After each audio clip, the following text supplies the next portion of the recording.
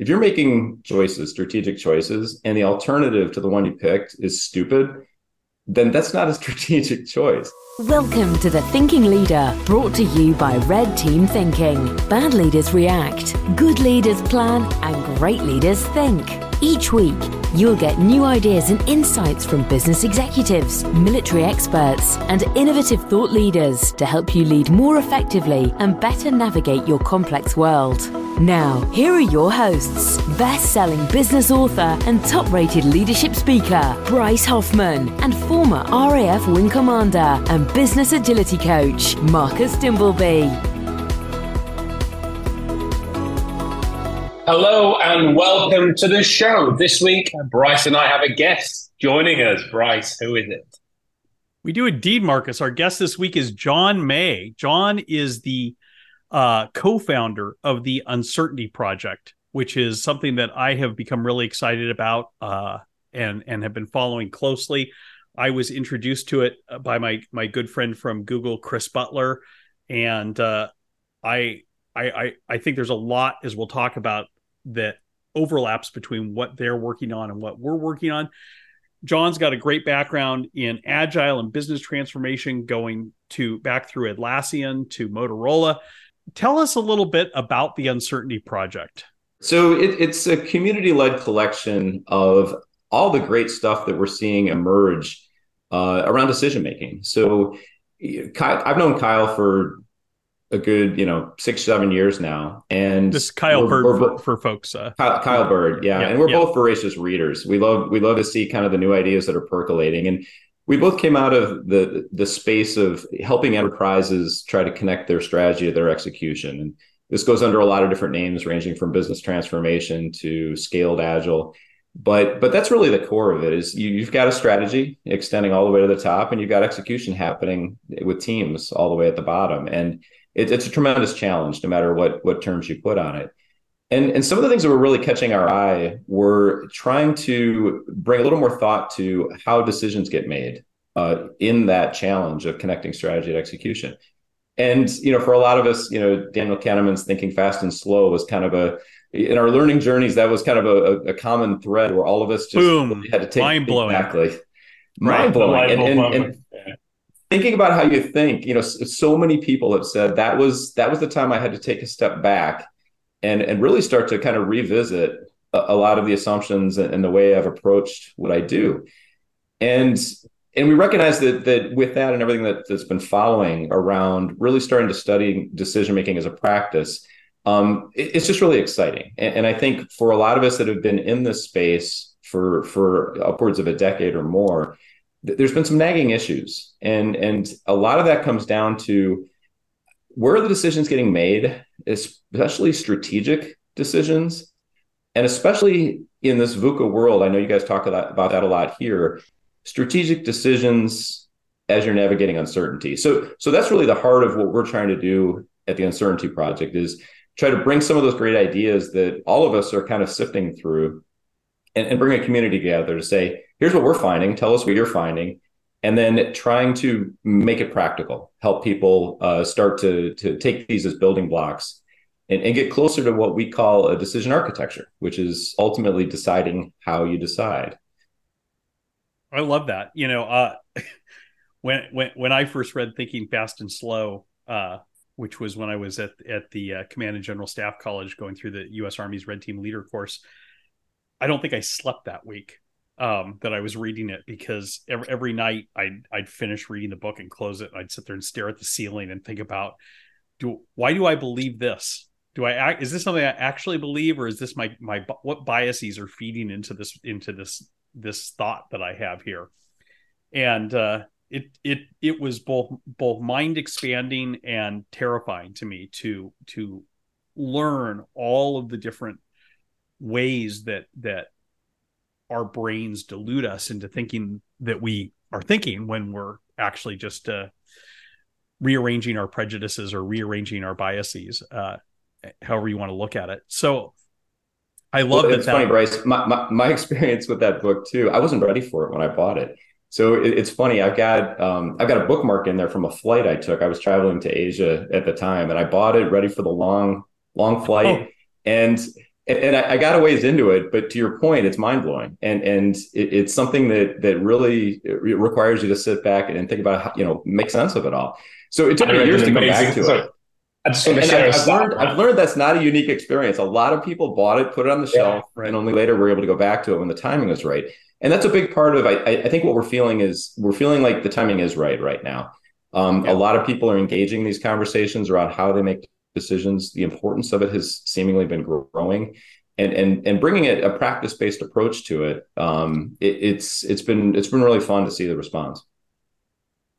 I just want to share a stat on that book. Amazon released some data from Kindle. It's one of the highest purchased books, but one of the most unfinished. And again, really? not because it's not because it's a bad book, because as you say, everyone gets to read it and then gets a part of the way through and stops and goes, right, I've got to go back all the way and start again and totally re-engineer. I think it's I think it's terrifying for a lot of people. It's interesting. I think when after I read the book, like I said, I was going through the Army's Red Team Leader course at the time, and then after we finished the book, we watched the wonderful interview that Kahneman did with the yet to be discredited Charlie Rose on PBS, and which is a fascinating interview if you have an opportunity to watch it. And at the end of the interview, after they've been talking about all these different biases and heuristics and the ways that our brains, take shortcuts and stuff, Charlie Rose ends the interview after an hour by saying, "Dr. Kahneman, is there any hope for humanity?" And he says, "I don't think so." and I think that's why people don't finish the book, is because, he just shakes his head and says, "I don't think so." And it's like, wow. And on that sunny thought, but I mean, look at everything that's happened since that interview, which was back in like, I don't know when it was, but it was before 2015. And since the book came out, I think we'd have to conclude that his pessimism was well-founded. Yeah, definitely. Well, Marcus, I love your statistic on that too, because you know as well as I do that in enterprise settings, business transformation conversations, it's incredibly pragmatic. So there's so much to digest in a book like that. It deserves a pretty extended conversation just to make sense of, well, what do we do with this, right? This is fascinating. It takes, you don't get it the first time. You got to keep peeling it back a little bit, but there's a there. Yeah, there's I've revisited that book so many times. And that's what's happening now. I think people are starting to figure out ways to bring, some of the things they've learned there into their day-to-day. And that's going to be an ongoing process for years now. But as we start to think about decision-making and really shine a light on an area that, we like to say that these were implicit practices, right? There's so many decisions being made all the time in any company setting. But making that a little more explicit, it feels like it's really ripe for that, right? Given, how remote and hybrid our settings are, gathering in an office and jumping on the whiteboard as we used to do in the day, that's not where decision-making is sparked anymore. So what's going to replace that? A lot of work still to be done on that.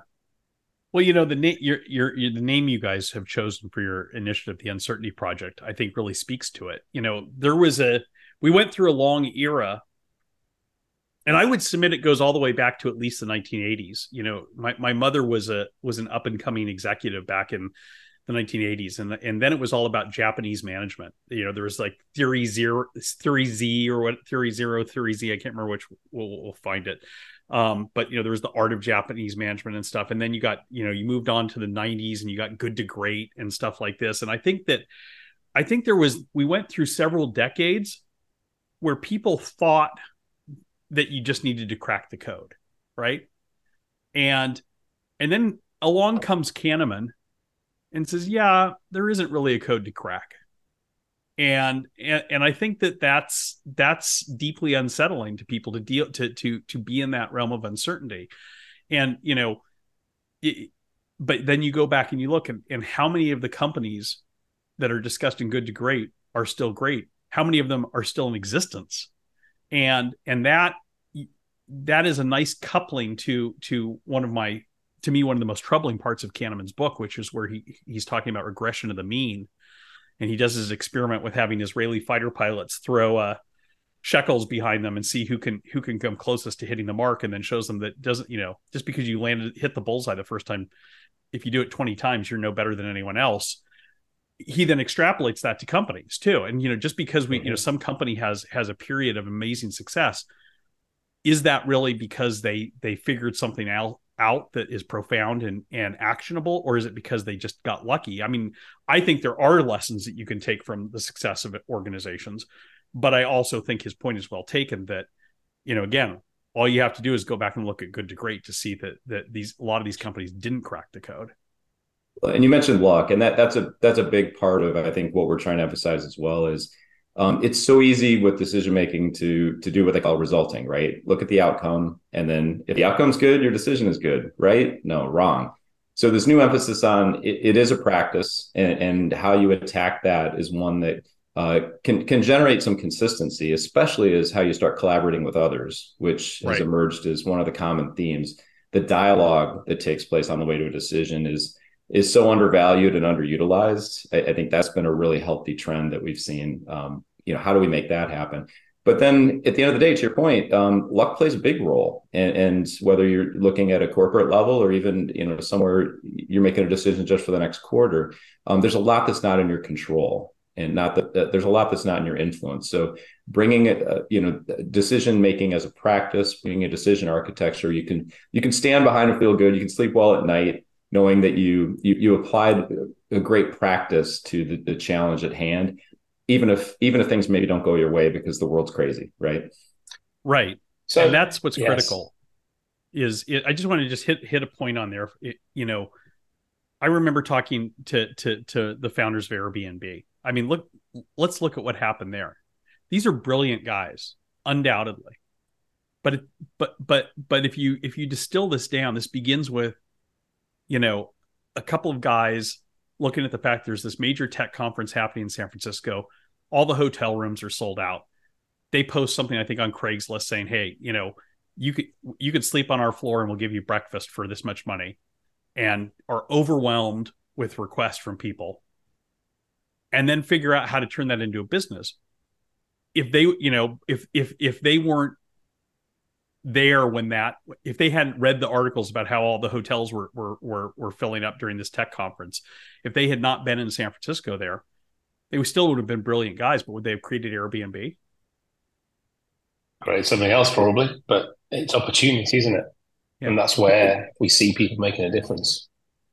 Yeah, it's such a great story. And I think, again, it's hindsight. We're looking back at that decision to put that ad in, but another really exciting thing is to start to give some attention to things like beliefs and assumptions, right? So assumptions testing is a real popular topic right now. So you can say that those leaders of Airbnb, whether they knew this is what they were doing or not, they were making an assumption that ad in the paper would get a response, and they tested it very cheaply. And then that was just part of the process that led them to all the goodness. But I think I know in my career, looking at digging deeper into the mental models and the beliefs that we stand upon to make our decisions, and then even down the road, looking at the assumptions that are the foundations of our plans and making those visible, making those explicit. That's not a world I was taught. That's not a world I grew up in. But we're seeing more and more of that as, no, this needs to be on the table. This needs to be what we talk about. And that seems super promising and new. And again, a lot to unpack, a lot to digest with it, but it feels fundamentally different in an exciting way. Right. And I think it's essential to dealing with the uncertainty that you've taken the name from is something Marcus and I hear all the time from people in our programs is, why isn't this taught in business school? Why isn't this taught in high school? Why isn't this taught in secondary school? And that's because I think there is this awareness that the tools, the techniques, the ways of looking at things, ways of making decisions that we are taught are just not well suited for the level of uncertainty, the level of ambiguity, the level of complexity that exists in the world today. I think there's a real paradox to this. Yeah, go ahead, Marcus. Yeah, I think there's a real paradox with this and the whole agile arena, because we're talking about strategy to execution. we're talking about decision making as a practice, and something we talk about is devolved decision making. How do you, as the executive, push that decision making down? And if we're talking about uncertainty, then we're working in that complex domain of Connecting, where we need emergent practice, where we have to test and learn. But the paradox for me is that the executive want clarity, they want certainty, and they're trying to drive that through, but into an uncertain environment where you want to push that capability down to make decisions at the front line where things are happening quickly. But because they don't understand that level of uncertainty, they pull back on the reins and keep the decision making at the top. That never cascades down to the front line where we know it can be more effective, mission command style from the military. So how are you seeing the strategy to execution manifesting, and who is the uncertainty project for and focused at? Well, we're definitely trying to bring this decision-making conversation back to strategy, and that cascade you described. I mean, think about it. We were all trained kind of in linear thinking models. Let's pull a lever and let's watch that cascade, as you described it, flow all the way down. But I think what we're sensing now is it takes a lot of humility for a leader to say, I am working in a complex system. This is a complex adaptive system that I'm overseeing. And your approach to trying to lead within that and drive change within that has to be different. And we're just on the cusp of that understanding of what that implies. So we're caught still with a lot of leaders that are very good at what they do, but the mental models they grew up with and what made them successful are different than what we're talking about within the uncertainty project. And the humility it's going to take for somebody to say, I can still lead, I can still influence, but it's going to take a very different shape. And it's not nearly as direct. This will take a long time, if ever, to start to really. And this ties in, this ties in with transformational leadership, doesn't it, Bryce? That we were talking about last week, and you were talking about with the Army, that this leadership as a collective capability now has to transform. While we're doing agile transformations and digital transformations and organizational transformation, the number one reason why agile transformations are failing is because of leadership. And again, the irony of this is that I thought that leadership itself isn't transforming.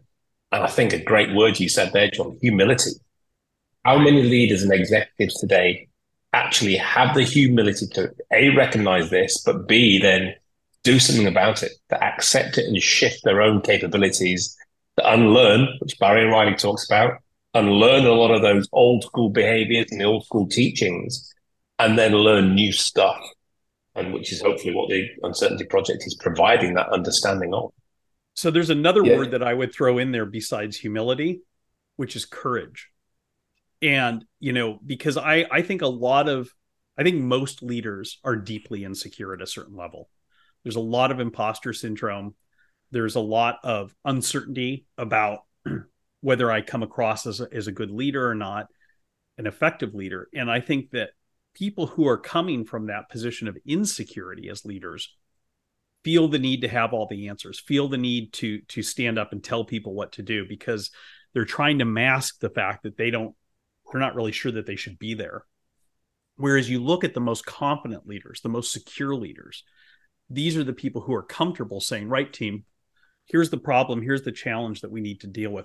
What are your best ideas? Let's discuss this. Because they know that they don't lose anything by asking, and that they in fact gain a lot by asking the questions. And then their job becomes synthesizing the discussion, moving the discussion from divergent thinking to convergent thinking, driving things to a decision, and then clearing away like an icebreaker for that decision to be implemented.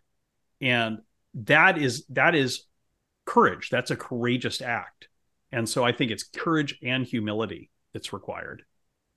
Yeah, I couldn't agree more. We talk about the courage to say, I don't know, right? We've got some principles up on the Uncertainty Project, and one of them is to normalize I don't know, because acknowledging the uncertainty is a critical step to being able to open the door to a lot of these new refinements of practice that we're trying to talk about. And it flies in the face. I mean, Bryce, you've written some great biographies of great leaders, but think about that shelf of books, right? These are great strategic thinkers that are bold. Sometimes they fly in the face of convention. They, how collaborative they are. Some do, some don't.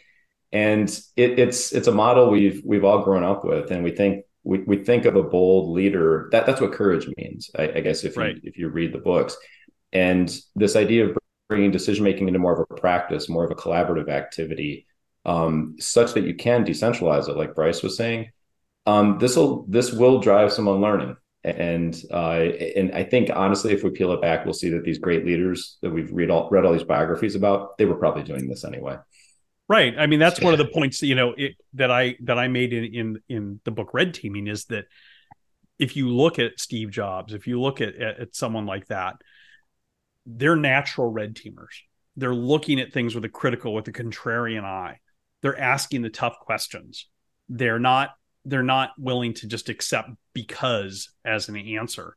And they're forcing their teams to justify decisions rather than just to go with whoever speaks the most eloquently, whoever speaks the most powerfully on this.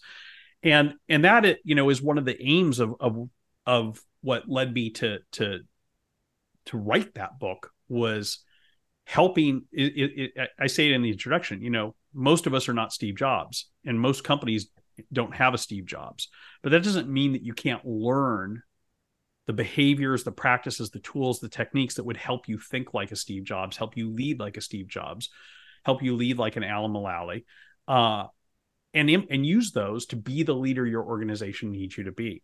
But you say something that is so important, John, and it's something that we've been preaching this now for 3 years, that decision making needs to be a practice, not a process. And it's funny because I think the first time that I shared this with a client, and it was a big Fortune 50 company, his response was, "Well, damn, at our organization, decision making isn't even a process; it's an event." And he said, we do a quarterly offsite where the senior leadership team gets together and makes decisions, and then we don't revisit them for another 3 months. And I mean, that's just, and be damned if they change. Right. And you just can't lead you can't lead that way now. And no. It's so essential for people to recognize that their fundamental job as leaders is decision making writ large. And that doesn't mean being the decider necessarily. It means engaging in the process, the practice rather, of decision making collectively as a leadership team, ideally. Yeah, and one of the things that Agile brought is this emphasis on short feedback loops, right? And then that's rippled through, we talk about business agility now, trying to bring that same idea to shortening feedback loops, and it's around these decisions. So, back in the day, stable times, go back to the 90s, go back to the 80s, tell me how far we have to go back, where you could lay out a strategy for a couple of years and then just go execute it. And, that seems, farcical now. So this idea of getting together quarterly, but having a practice behind it to both make new decisions, revisit old decisions, and bring an attention to strategy to bear, that I think is one that has to be a practice as well. So strategic decision making is a big thing that we're talking about. Going back to your Steve Jobs example, the parts of those books that I love are how he made bold choices. He was willing to make the hard calls, and I'm sure those examples are all over the place, but teaching strategy as an integrated set of choices, like some of the people like Roger Martin are people that are influencing a lot of what we're thinking right now. And his emphasis that it's an integrated set of choices that precedes the planning. So, some people point to their roadmaps and their planning and say, that's my strategy. And I think, and this was my experience actually in Agile transformations and business transformations, there was this assumption that strategic choices, difficult, bold choices, ruling things out were happening somewhere upstream. But then when I would come in the door, I saw a list of over 100 projects in their portfolio that they were actively running. And I saw everything at priority one. And that's the residue of the absence of bold choices. So, well, absolutely. And kicking the can down the road. It's interesting that you mentioned Roger Martin. I mean, I'm a big fan of Roger Martin's framework, Playing to Win. I will say it's also the very thing that led me to first write that decision making needed to be a practice, not a process. And the reason I say that is because I was working with a large multinational that, like a lot of large multinationals, uses the Playing to Win framework to make develop strategies and make decisions. And what I saw there was that the way in which Roger Martin's playing to win framework had been reduced to a series of check boxes. And that there wasn't any thinking really going on as much as there was checking boxes, and kind of where to play, how to win, is a really powerful thing. But if it just becomes a cookie cutter, if it just becomes a kabuki dance where you've already decided where you want to play, and you make up a rationale that fits into the box on the template to justify it, and there's no discussion about whether that's true or not.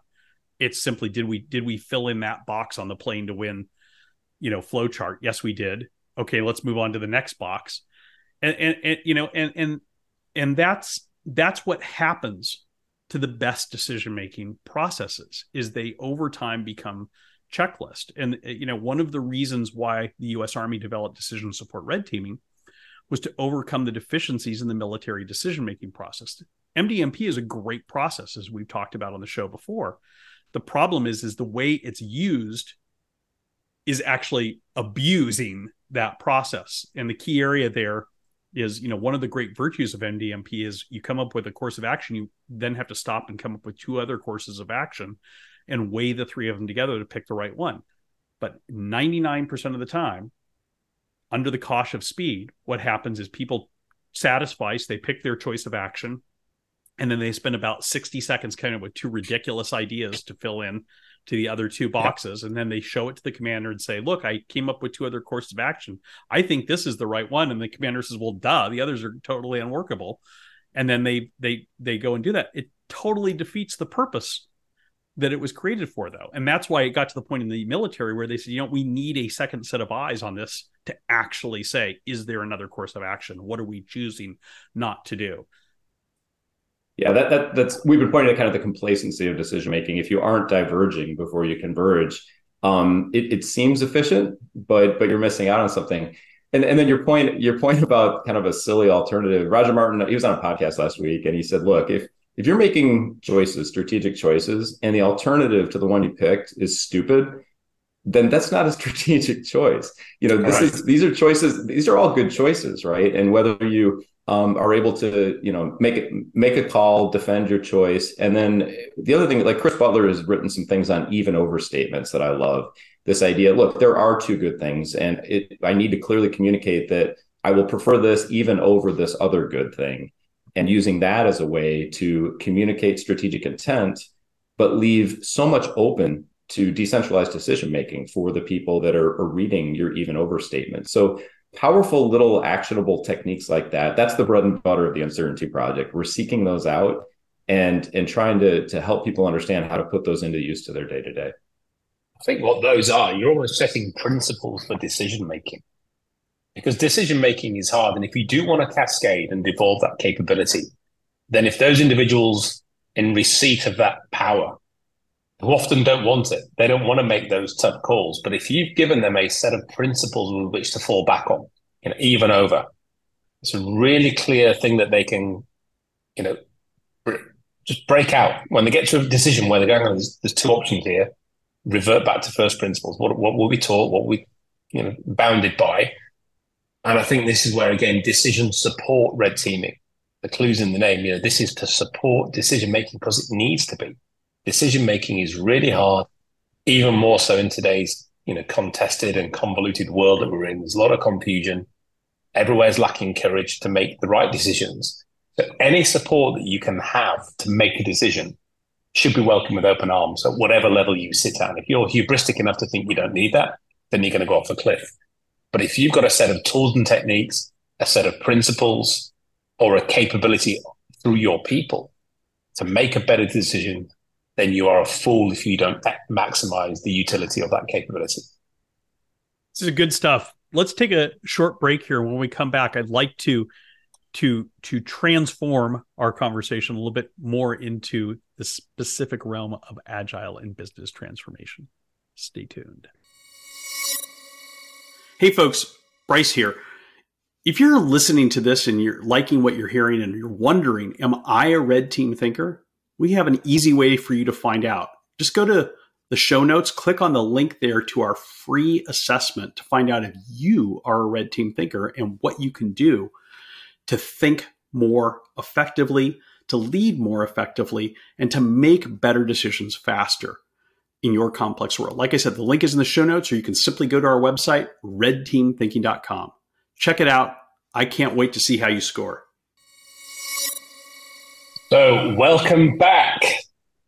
John, you and I both have a long background in Agile and Agile transformations, yours way longer than mine. Let's dive in. Let's talk about how you've seen Agile evolve, because you were in the days of the manifesto, the software-driven Agile, which is what it was intended for, but it's clearly evolved over that last 2 decades now. What's your perspective on that? Well, the essence of it is the feedback loops. I mentioned this before. So yeah, back as I was a young software developer, Kent Beck published Extreme Programming, which was a super practical way to get in there. And it shook up the way you approached pulling a team together and writing code. And that was fantastic. But I joke that, why did he have to put the word extreme on it? I was sitting in Motorola where, you couldn't have a more conservative, quality focused culture, and trying to sell anything called extreme into that culture was a very hard road. And that was the road I was on. It's just a funny story. When Dean Leffingwell decided to call his scaled agile frameworks SAFE, I do believe it was a direct response to that. He knew he could get in the door of enterprise with something called SAFE in a way that Kent could. And he's done that very well. Yeah. Yeah. So trying that out, and then also it was not a great fit. I was working with we were building software that supported private networks. These were police radios that were expanding into nationwide networks back in the 90s. So definitely a system engineering context where there were products within the systems, software within the products, but being trained as an electrical engineer and living in system engineering context, that importance of system thinking was never far away. And I think that was an important learning for me too, is looking at whatever you're up to as part of a larger system. And then as Agile started to scale and we saw what works well for a team, you can't just throw 3 or 4 teams together and expect everything to work out. That's why everybody started talking about alignment challenges, right? How do we connect strategy execution? I've empowered my team. They're autonomous, but now I've got one going north, one going south, one going east, and one going west. What do you have to say about that? And those became the challenges that we tackled for another 10 years, is how do we bring just enough practice, just enough collaboration aids, if you will, so that these teams and the leaders that are trying to make decisions to guide these teams can keep their sanity. And we're still working with that today. But this sweet spot here of empowered teams and clearly communicated strategic intent from leadership. That's why I'm so bullish on a lot of this decision-making content. I think clearly communicated decisions that are put together collaboratively, reaching out across and down into the organization. It really can help scratch some of these itches, some of these challenges that always plagued us with the Agile transformations as we took them to scale. That's really interesting. I think we talk about the 3 C's, which is about to evolve to the 4 C's, but the first C is clarity. And one of the things I've always seen as a problem within Agile transformations is, as you said, you start to scale, the scaling element is normally the teams. So you're scaling the number of teams, which is normally across and up a little bit, but you're not scaling up across the whole organization and into business and into the executive level. So as you said, to get that clear intent down into that scaled team area, I think is absolutely fundamental and one of the biggest struggle points and pain points, because as those teams scale, you create more dependencies between the teams, you create more confusion rather than clarity. So anything that you can do from the top to ensure that conduit is passing information down and the clear instruction, the clear decision-making authority to stop at the level it needs to do, I think is one of the things that can unlock the success of Agile transformations or not. Yeah, and another thing that I think is exciting is the emphasis in Agile on the customer centricity. This is another huge key to alignment. And We talked about Roger Martin a little while ago, this idea of where do I play? How do I win? In a business setting, it's pretty clear that, where you play is about your markets. It's about your customer segments. It's about your jobs to be done, if that's where you want to go. But one of the things I think that is very much within our sights is no matter where you are in the organization, top to bottom, even down at the team level, everybody wants to be a strategic thinker. This was my experience, especially recently at Atlassian. I think everybody knows that this is their growth. If you want to get that next promotion, if you want to show that you're growing as an individual in a large enterprise, you want to have strategy in your title, or you want to be able to say you built a strategy. And that's great. I think helping people learn these skills so they can grow their careers and speak strategically, this is something we should be encouraging everywhere. And that's part of this decision-making practice conversation. So I think when you bring this customer centricity back and say, look, almost anybody in this company, whatever you do, you can talk about who you're serving. And let's call them the customer. They could be internal, they could be external, but you're serving somebody. And then bringing some of this mindset of, well, let's make some difficult strategic choices on how you serve them, right? Because we've all seen cases where anybody that tries to be everything to everybody, this is a plague in a lot of our modern corporations. Right. So even if you're a small team, making some bold choices on who you're going to serve and how you're going to, succeed on that. These are strategic skills that are relevant almost anywhere. And that's exciting as well, because taught at the foundational levels, and then as people start to grow in their careers, they're only going to get better. That links to what you and I talk about. You say teaching this at that level. I think I know one of the missing things is leadership and teaching the capability of leadership. But just as you were talking then, I was seeing that, strategy is missing from Agile.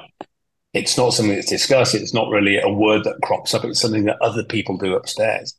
And I think, as you said, if you want to get on in your career, if you want to be effective as an Agilist, wherever you are, at the front line, touching the customer, facing outwards, facing upwards, if you're not understanding strategy and what that truly means and applying that strategic thinking, if you're not clear on what leadership means, then there are two elements that are going to mean that you stay in that level all along, and your peers who get it will start to quickly move ahead.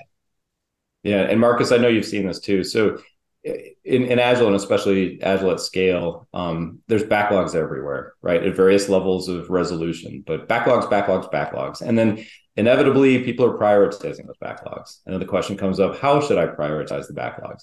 And if you climb that and start asking why enough times, it's going to lead you to probably an emperor has no clothes moment of where is the strategy?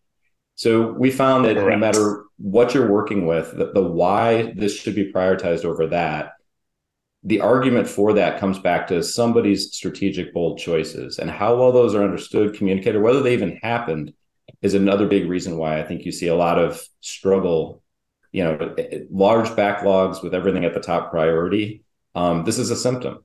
And I think we're starting to see some areas where we can go and explain how strategy can alleviate that. Well, this is so important because, this is something where I think business can learn a lot from the military. I will tell you the very first time that I brought red team thinking at scale into a large multinational corporation. I brought with me as one of my co-instructors a recently retired colonel who'd been one of the leaders of the red teaming program for the U.S. Army. And we got to our first practical application session where we were going to apply some red team thinking tools, pre-mortem analysis, assumptions challenge to an actual strategy. And the senior leader came in and told the group of students that were going through this, we're going to now shift from theoretical to practical application, passed out the actual strategy. In a panic, the colonel came and took me aside, waving the 6-page document at me. And he says, "Are they joking?" I said, "What do you mean?" He said, "Do they actually think this is a strategy?" He says, "This is a wish list." And he was right. It was 6 pages of bullet points saying, we're going to expand in this area. We're going to double our revenue by doubling our customers by doing this. And so he said, there's no strategy here. This is like some kids sat down and wrote a list of things they wanted Santa to bring them on Christmas morning. And they've sent that to the North Pole and are now going to wait for it to come. He's like, where's the strategy here? And he wasn't wrong. I've seen that time and time again, that often what passes for strategy in business is really, kind of a detailed wish list. Or that might show up as goals. So that's something we're looking at literally just this month in the Uncertainty Project, is what is the relationship of goals, as we connect strategy execution. And some people will say the goals are my strategy, but I think there's a lot more to that conversation on how you arrive at your goals. And that's what we're trying to feel. That's what your strategy is. And then you bring in OKRs and all the other stuff. And you compare that to a military strategy, which is more detailed than a business needs. But I mean, there's a lot of daylight between those two places. In military strategy, you're getting into, well, when you get down to the actual orders being issued based on strategy, this group, group X will move to location Y at time Z, and it's very specific.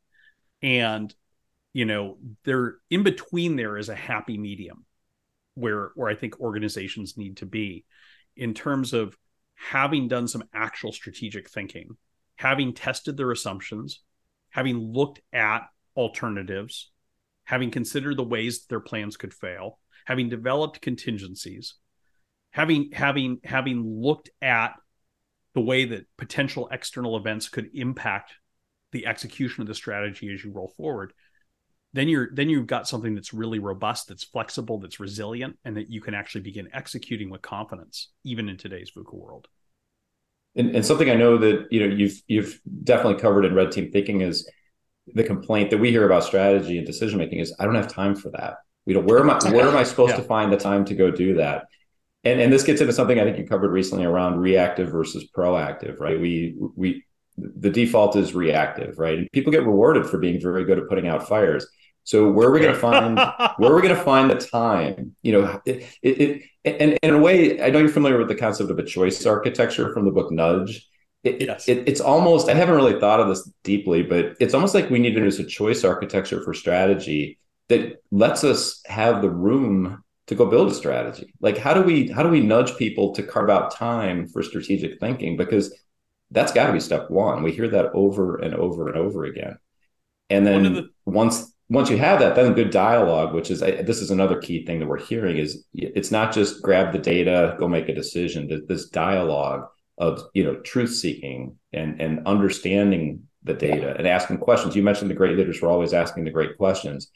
Well, imagine that's happening throughout an organization. That would be a little different than I think the norm today. Absolutely. And, one of the things that, I love that you said putting out fires, because this is something we talk about all the time. When we go into an organization, one of the conversations I like to have with senior leaders is, so tell me what you guys are really good at. What is your superpower? Number one answer. So we're really good at putting out fires. And I always say the same thing. I say, we actually we train senior fire leads for the U.S. Forest Service, National Park Service, and FEMA. So we actually have clients whose job it is to put out fires. And let me tell you something. If you're not one of those clients, then when you tell me you're really good at putting out fires, what you're really telling me is you're really good at starting fires. I love that. Because if your actual job is not putting out fires, that's not something to be proud of. That means that you're in an organization that is constantly, creating crises and having to deal with problems that get created. And I think, that's the thing is we have to move beyond this. And John, you've hit the nail on the head. Is the excuse, the lie that organizations tell themselves is we don't have time for strategy. We don't have time for thinking. We have to react. The only reason you have to react is because you haven't thought, because you haven't developed strategy. If you developed strategy, if you'd taken that time up front, you wouldn't be reacting. You wouldn't be constantly putting out fires. Well, but it's a change in mindset that's required. It is, and it's a permission to take some time, right? So Marcus, we saw like an emphasis on quarterly planning emerge from the Agile at Scale community over the last number of years. Get everybody in a big room and PI planning. Sure, but there was something to the idea of like there was permission to hold that event, right? It was a ceremony, and love it or hate it, it did buy you some time to do some important things. So I'm wondering if you mentioned the 3-day offsite with some leaders, right? That's whether it happens annually or quarterly, but I'm wondering if that could morph into something that becomes that permitted thinking space to get the right dialogue with a better practice in place. Yeah. And there has to be something that puts that structure around. This is where we think, and otherwise we do know how the day and the week get away from us. Well, that's one of the things. I attended several big room planning sessions quarterly, and when you get a lot of people together and they fall flat on their face, that's a lot of time, effort, and money wasted. And that was one of my proposals was, instead of doing big room planning, let's first do big room thinking. If we've got a day put aside, again, permission to take a day, let's do a day or half day the week before for big room thinking, and then a half day for big room planning. And trust me, that half day of planning, you will achieve everything you would achieve in that day and a lot more because you spent the other half thinking. But the minute you don't do that and you put straight people into a room about planning, they're diving into solutioneering. They're satisficing.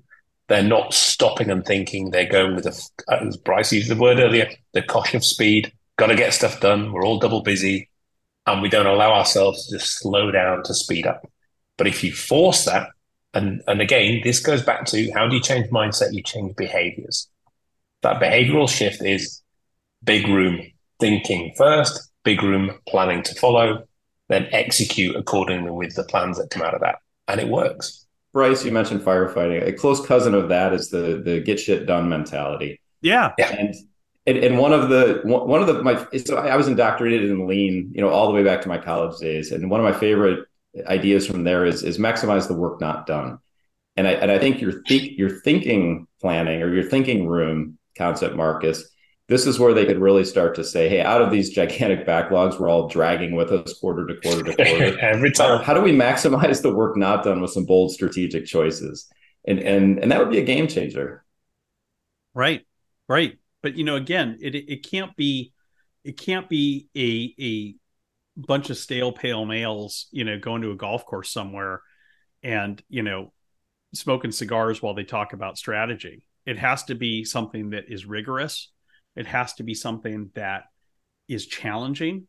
It has to be something that is focused and leads to an outcome. And it's got to leverage this new distributed workforce, right? So I think we've all seen how a Slack channel can get you communicating, but the structure and it doesn't add up to what we're talking about here. Yeah. But that same communication path could be leveraged into a practice like we're talking about. And now, your distributed workforce, you're leveraging them pretty effectively for these purposes. I think you said it, Bryce. We need tools and techniques to do this. And I think if you I'm just casting mine back now. When I was doing this, if I'd have had the tools and techniques that we've got, if I was able to red team my backlog as effectively as we red team problems and strategies, then you could have really made that backlog a focused capability with clear priorities. Not, you said, everything's number one priority. Everywhere I go, I spent 18 months in oil and gas not too long ago, and everything was a number one priority. So frustrating, but because people don't know how to do that effectively, they're not armed with the tools and techniques. They've got ideas, but they've got to get permission. But if you've got the tools and techniques that allow you all, again, behavioral shift, to do that, then the mindset shift starts to follow, and therefore you start to do this as a practice. And you have to be, it's liberating to be ruthless about some of this stuff. Mm-hmm. And rigorous is perhaps a politer term. But, one thing that we do as an organization, because we constantly drink our own coffee, is every quarter, Marcus and I look at everything we're doing. And we ask ourselves, if we were starting over from scratch, would we still be doing this? And, and then if the answer is no, then kill it, take it out back and put a bullet in its head. Because why keep doing things that you wouldn't voluntarily do? And yet, how many organizations have projects, have things in their backlog that are there just because nobody's willing to speak up and say, that was a stupid idea to begin with. We shouldn't have done it. Let's just. But how much time does that take us, Bryce? And how much time is that free? Exactly. That's the whole point, isn't it? But to take the time to do that is, can't do that. But then the evidence, the proof's in the pudding, the free time that we then get by not doing stupid shit that we shouldn't be doing anymore is 10x. It's like that great feeling of doing it. It's like when you clean out your drawers, isn't it? There's nothing better than going in your wardrobe and cleaning it all out, and then wow, the satisfaction you feel. And then when you go and use your wardrobe again, you quickly find things, you're saving time, you're more effective. So taking that time to do these things, as you said, everyone knows this. Everybody wants to do it, but either they can't speak up through fear, they don't have the permission, they're getting whipped to keep on that hamster wheel. It's a real dilemma. So I'm hoping the Uncertainty Project is going to really unlock some of these capabilities. Yeah. There's a real, you know what you got to do here? I just got to throw this in. You got to KonMari your backlog. What's that mean? KonMari, fill me in. John knows what I'm talking about. You have served me well. Thank you for your contributions. Now here's the trash bin. Marie Kondo is a Japanese organization expert who comes in and teaches people how to organize their houses and Mr. Feng Shui. What was the name of her book? The Life-Changing Magic of I have to look it up. I'm having a mental blank here, but her fundamental thesis is that she encourages you every year to take out everything you own in your house and ask yourself, does this still bring me joy? And if the answer is no, as John said, does that include your children? She talks about when she did it with one of her clients, that the client decided that her husband no longer brought her joy and she got a divorce. But you hold everything in your hand and you say, is this still bring me joy? And if the answer is no, you get rid of it. You thank it for its service. But I mean, seriously, you need to do that professionally too. You need to go through and look, why is this in my backlog? Is it something that really needs to be done? Or is it a legacy of something that we thought was a good idea that we've moved on beyond, but it's still sitting there and weighing us down? Yeah. There's one more point about the ruthlessness though. And I think one of the important topics we see around decision making is prepare to be wrong, right? So this idea of this is my choice today, but I reserve the right with new information to revisit this decision. So whether you're throwing out your objects around the house, you might go buy it later on Amazon because you realize you actually wanted it. But more often than not, like, look, this is the bold choice I'm going to make today. There's a concept we've talked about called tripwires, where you say, look, it's based on some beliefs I've got, but these are just beliefs. And if information like this, that, and the other comes in by this date, I'm going to use that as a tripwire to come back and re-engage this conversation. So that safety of being ruthless is something we're still striving for. But one thing I think that would help with that is this idea of let's make decision-making a more collaborative activity. When it's a singular leader with the cognitive load and I have to go off and come back with all these decisions, come down from the mountaintop, that's exhausting. And we know that great dialogue, great collaboration is going to be a key ingredient in our decision architectures. And I do believe if we get this right, it'll create an environment where it's easier to be ruthless. It's less fearful for sticking your neck out.